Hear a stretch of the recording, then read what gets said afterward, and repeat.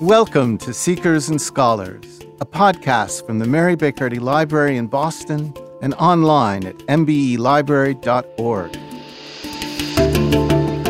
The library provides educational opportunities and resources related to the life, achievements, and writings of Mary Baker Eddy and their ongoing impact. I'm Jonathan Eder, Programs Manager at the library. This podcast picks up on our previous episode with Mark Sappenfield, editor of the Christian Science Monitor, in which Mark and I examined how the Monitor today expresses the original vision for the newspaper as given by founder Mary Baker Eddy in 1908. We looked at what has endured and how the Monitor is adapting to today's very changed media environment. In this episode, we'll be focusing on recent in-depth reporting by the Monitor in Ethiopia, Somaliland, and Madagascar on famine resilience in Africa. Our principal guest will be the Monitor's photojournalist on this assignment, with additional commentary from Monitor editors. Well, I'm so pleased to be here in the studio with Melanie Stetson-Freeman, who is staff photographer for the Christian Science Monitor. Hello, Melanie. Hi, nice to be here. Well, it's great to have you here, and I'm sure it's nice for you to be back in Boston. You're often on assignment on the road. Yeah, it's always nice to come home. So we're going to be talking about your work as staff photographer for the Christian Science Monitor for a series on famine in Africa. And earlier, we had a conversation with your editors, Mark Sappenfield, who's editor of the Christian Science Monitor, and Amelia Newcomb, who is managing editor, about the series, about the Africa Famine series. And it was in the context of continuing a conversation that I'd been having with Mark about the ongoing purpose and values of the Christian Science Monitor. And part of our way of approaching that subject was looking at a speech from the very first editor of the Monitor, Archibald McClellan, a speech he gave in 1910, a transcript of which we have in the archives at the Mary Baker Eddy Library. So what I thought I'd do, Melanie, if it's okay with you, is play a clip from that recording with Mark and Amelia, where they reference, or we reference, McClellan's speech, and then see what that means to you in terms of your work there on the front lines of covering this story through the lens of your camera. Sounds good. Amelia and Mark, this is what McClellan says. It comes near the end of his talk. He says, "The readers of the Monitor are enabled in a broader way to help their fellow men and to render even more practical, intelligent, and loving service as citizens of the world than heretofore. It's impressive to me, Mark and Amelia, that the first editor of the Monitor is recognizing this global commitment of the newspaper at this early juncture in its history. It's not even 2 years old at this point. Could you speak about that in connection with Monitor reporting today in its 5-part series on addressing famine in Africa?" When I hear McClellan talking about loving service as citizens of the world, there's a contract there in the sense that a citizen of the world is someone who is thinking beyond themselves, someone who is bringing the goodwill and the desire to help beyond the borders of their home, beyond the borders of their city, beyond the borders of their nation, and saying, there's no limit to my compassion, there's no limit to my ability to be an agent for good in the world.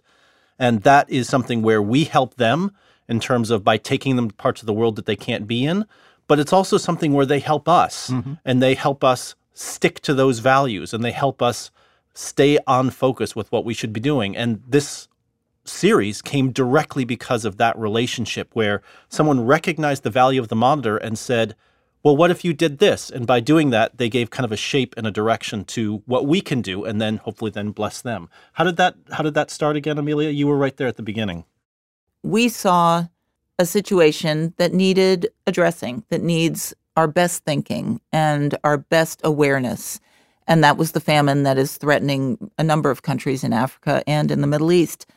But we were also motivated by our readers who told us they wanted to know more. And the reason they told us was that back in February, one of our writers, Peter Ford, had done a story about famine generally. He was writing it by interviewing people. He wasn't in Africa at the time, but he explained how resilience was a key issue for humanitarian workers, and that that's what they're trying to build in areas that are threatened by drought and famine. And we had a number of readers write in and say, tell me more, essentially, and to ask how they could engage with that subject better and with these people who are both as workers trying to build resilience, of people in their own area who are threatened by famine, also trying to rise above and improve the conditions that are threatening food supply and animals and so forth. And so it was this really nice combination of both journalists identifying something and readers identifying something and then going forward together. And that's the way I saw it. And so we started figuring out how to report on the subject. So, Melanie, that's the background for why the Monitor undertook this story. So what did all that mean to you in terms of preparing to go out on the field and take these images, and in terms of what you were looking for when you got there? Well, I take it very seriously that I'm the eyes of our readers. I'm going places they will never go. I'm meeting these dear people who are facing these huge challenges. Just thinking about the topic of drought and famine, you can just imagine you're going to be seeing some very difficult situations. So the way I prepare is I look at what other media have done, and there was not a whole lot done about this topic, which is why we thought it was so important to cover it. So I'll look through the wire service photos to see what's there, so I'm ready for what I'm going to see, because I don't want to be overwhelmed and fall apart when I get there. So I rely a lot on the writer to get us to the right locations. We did face many roadblocks in the getting there from the bureaucracy of the Ethiopian government, even though we were trying to tell a story of how the government had worked well with aid agencies and the UN to help these people. We had a lot of trouble getting out to the site. But once we got there, the dignity of the people, that's always the case over and over. The resiliency and the dignity of the people that are facing these challenges we can't even imagine.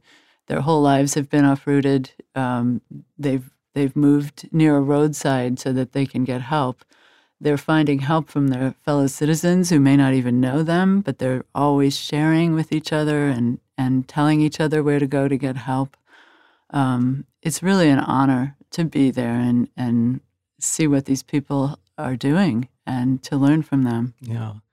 So McClellan, whom we reference from 1910, talks about rendering more practical, intelligent, and loving service as citizens of the world. So what does that mean for you to be a citizen of the world in the context of the role you perform for the Christian Science Monitor? I feel very fortunate that I grew up in Washington, D.C., which was a town that was always looking out at the world. I grew up with people from all over the world that were living there because their parents were in the embassies. And I grew up with the Christian Science Monitor that was, where there were stories from third world countries that you may never have heard of. It was always something that interested me and that I wanted to be a part of. I've been to more than 70 countries for the Monitor, and you do learn we're all alike. We're all facing the same struggles. People want safety. They want their families to be safe. They want to have good work to do. And as you go around to all these places, even the conflict zones, there's always good going on. And usually the trouble is by a small amount of people. And unfortunately, I find that the media conflates these things to make you feel like it's hopeless, and it's never hopeless. So for me as a citizen of the world, I want to go and show the good that's being done. There's always, always good. And I can tell you the people I met with UNICEF, Save the Children, are doing amazing things with this huge crisis that they're facing in Africa with the famine. Melanie, That's wonderful to hear, and it makes me think of something that that Amelia was saying in our recording with her, and that is seeing the good, seeing the light within contexts that can at the same time be very challenging. One of the phrases I often use is, in our work, we are daring enough to see the world differently. Mm-hmm. It does take a certain element of daring. People say, oh, you're putting on rose-colored glasses, or you're not really seeing what's going on. And I see quite the opposite. I see that we are challenging the mesmerism of want or lack of dignity or national divisions, or I can't see that person as a person. I'm separate from them, or it's something over there. So what we're doing is challenging all of that. And I think that has to be a starting point for the kind of coverage we do. And I think in the case of the famine series, starting from where can we find resilience? This is a word that's very, the humanitarian community is very engaged with at the moment. That's what they're trying to build. And it's a great thing to be looking for, because resilience is a bouncing back. It is a rising above. It is a refusing to be a victim. I'm so proud of what we do at the Monitor. We don't look at people as victims. We empower people. I've found over and over. I mean, long ago, I did a series called Children in Darkness, where we were looking at child labor, and I loved meeting these children who they had so much dignity and pride in working and helping their families. Meeting these folks facing this horrible drought that have lost everything, they do have such dignity and compassion for each other. I mean, all these qualities that are the most important qualities in humankind were being exhibited by these folks as they're dealing with this problem that people in our country could never imagine. I love being able to show that to people. This first time in Madagascar shooting a photo, we just got there. So I didn't know how the people would respond to my camera. Are they going to duck? Are they going to get angry? Are they going to be okay? So I would lift it kind of sheepishly. I took a photo of a man standing off to the side wearing a lovely hat, and he didn't seem to mind. I started taking more. And there were lots of people on the roadside selling things. People are coming up and down, going home, walking, or in ox carts. And soon they were all talking to each other, kidding each other. If I was focusing on somebody, they'd kid them. And I hear a mother say, take pictures of my children. And I look over, and here's these adorable little children dressed in rags. And they're dirty from head to toe. And she wanted me to document her lovely children. So I turned the lens on that, and mind you, I have a very big lens. They weren't afraid, though. They did a pose like I've seen in this country. I have an almost exact same photo out of Chile with two young children. Just the shoulders went up, the hands went between their legs, and the grins, so cute and so adorable. And if you look at the photo, you might see children that are neglected or dirty or very poor, but that's not what that mother saw. She loves these children, and that's what I saw too, these adorable children. So you have to look beyond the bad to see the good. Melanie, that's a wonderful story, hearing about your experience of taking that picture of those young children on the streets of Madagascar. It makes me think of some of the things that Mark and Amelia were saying about Monitor photography and its purpose overall during my interview with them. So I'd love to share with you a clip from that interview on the work of Monitor photography. I just want to turn back to you, Amelia, and you, Mark. When you received these images from Melanie out in the field, what are the qualities that stand out to you about what she is bringing to these stories? When I think of the Monitor photography, we recently had an event that was about Gordon Converse, who was in a lot of ways kind of the preeminent Monitor photographer of his day, and really a preeminent photographer for the entire journalistic field of his day. And I was just struck by the metaphor, but it's, I think, a poignant one, that, of course, what photography is about, if you just go back to the Greek origin of the word, it's about light. I mean, without light, you don't have photography. And the whole idea of photography is looking at the way that light works. If you take that as a deeper metaphor, as Gordon did, you're looking for the light. And that's it is a metaphor on one hand, but on the other hand, it's not really. I mean, if you talk about with what Mel talks about, that is what she does. She goes and looks for the light literally as a photographer, but she goes and looks for the light metaphysically as someone who's going there to tell a certain story. And that's what strikes me is that the quality of those photographs just tell a different story. They have a different, Amelia talked about dare to see the world differently. They have a different worldview. They start from a different place. And it's a very powerful tool for all of us to engage. And in the case of the photo of the two young children, Right. Mel was able to see how that mother looked at her children. And it's just a expression of beauty. And again, I come back to it, but an expression of love. And there was another photo that she took that I thought was also very powerful of a young woman in Ethiopia who had hoped to marry her childhood sweetheart and wasn't able to because her dowry was in the form of camels, and the camels died because of the drought. And we had a very beautifully told written story about this young woman, but Mel also took a very beautiful portrait of this person. And a reader was moved to inquire about how he could help to supply the dowry. And again, a photo, an image, a willingness to see who somebody really was moved somebody to action.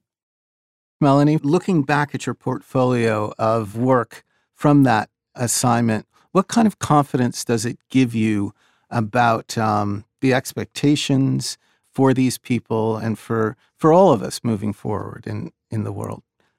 If you can see beyond the outer shell of someone, or a different skin color, a different costume, a different lifestyle, there's hope for all of us. And it's so important to do that today when so many divisions seem to be appearing in this country and in so many hotspots around the world.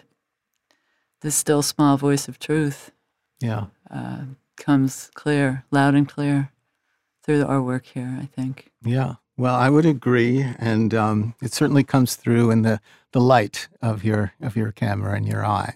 Thank you so much, Melanie, for your work. It's always a pleasure to talk with you, and obviously to look at the images that you take and share with us. Well, thanks for having me.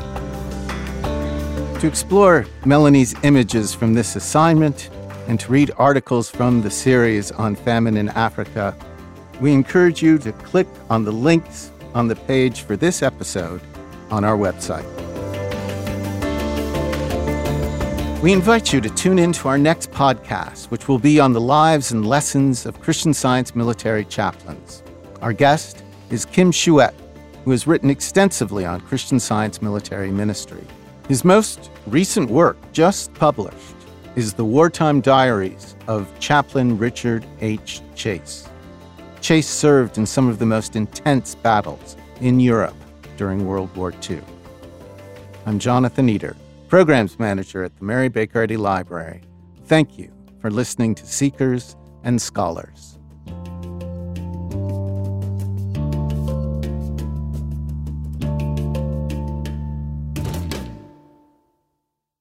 This podcast is produced by the Mary Baker Eddy Library. Copyright 2017.